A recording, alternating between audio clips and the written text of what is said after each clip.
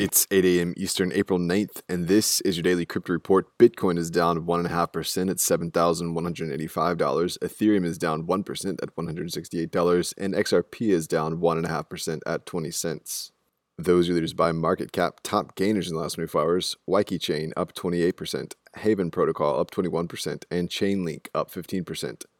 Today's headlines: a high court in New Zealand has ruled that former users of Cryptopia are entitled to their funds that were lost in a hack and was subsequently liquidated. The landmark judgment came down on Wednesday and names cryptocurrencies as property under Schedule 2 of the country's Companies Act of 1993. The presiding Justice Gindel said, "I reached the conclusion that the cryptocurrencies here, situated in Cryptopia's exchange, are a species of intangible personal property and clearly an identifiable thing of value.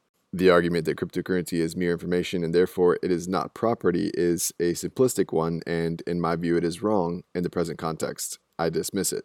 So the ruling means cryptocurrencies are beneficially owned by the account holders and are not assets of the company. While a new Bitcoin-backed token called TZBTC is launching on the Tezos blockchain, it's a one-to-one Bitcoin-backed token that was created to make Bitcoin even more accessible and flexible. The token was put together by a group of Switzerland-based crypto firms and is definitely one to watch. Well, Galaxy Digital has reported a $32 million net loss in the final quarter of 2019. CEO Michael Novogratz did his best to assuage investor fears after a period of significant turbulence in the crypto and global markets, saying, "I don't think Black Thursday invalidates Bitcoin's thesis, and I'm just really confident that at the end of this year, Bitcoin is going to go higher." The firm's stock price is down 65% since its 2019 high in June. And finally, Genesis Global Trading is suspending credit extensions after what it's calling the biggest deleveraging it has ever seen.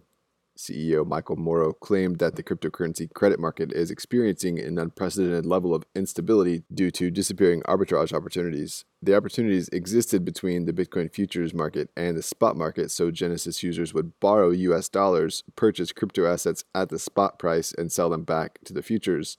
Then the market flipped in the second week of March. Traders began to return their borrowed dollars to borrow Bitcoin, and the futures market started trading at a considerable discount, so the strategy switched as well. Due to that trend, Genesis hit the pause button on credit extensions and is currently conducting business on client-by-client basis.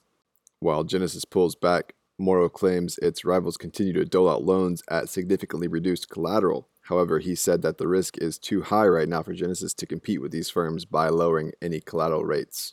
Well, those are the leading headlines today. Visit us at dailycryptoreport.io for sources and links. Find us on social media. Add us to your Alexa Flash Briefing and listen to us everywhere else you podcast under Daily Crypto Report.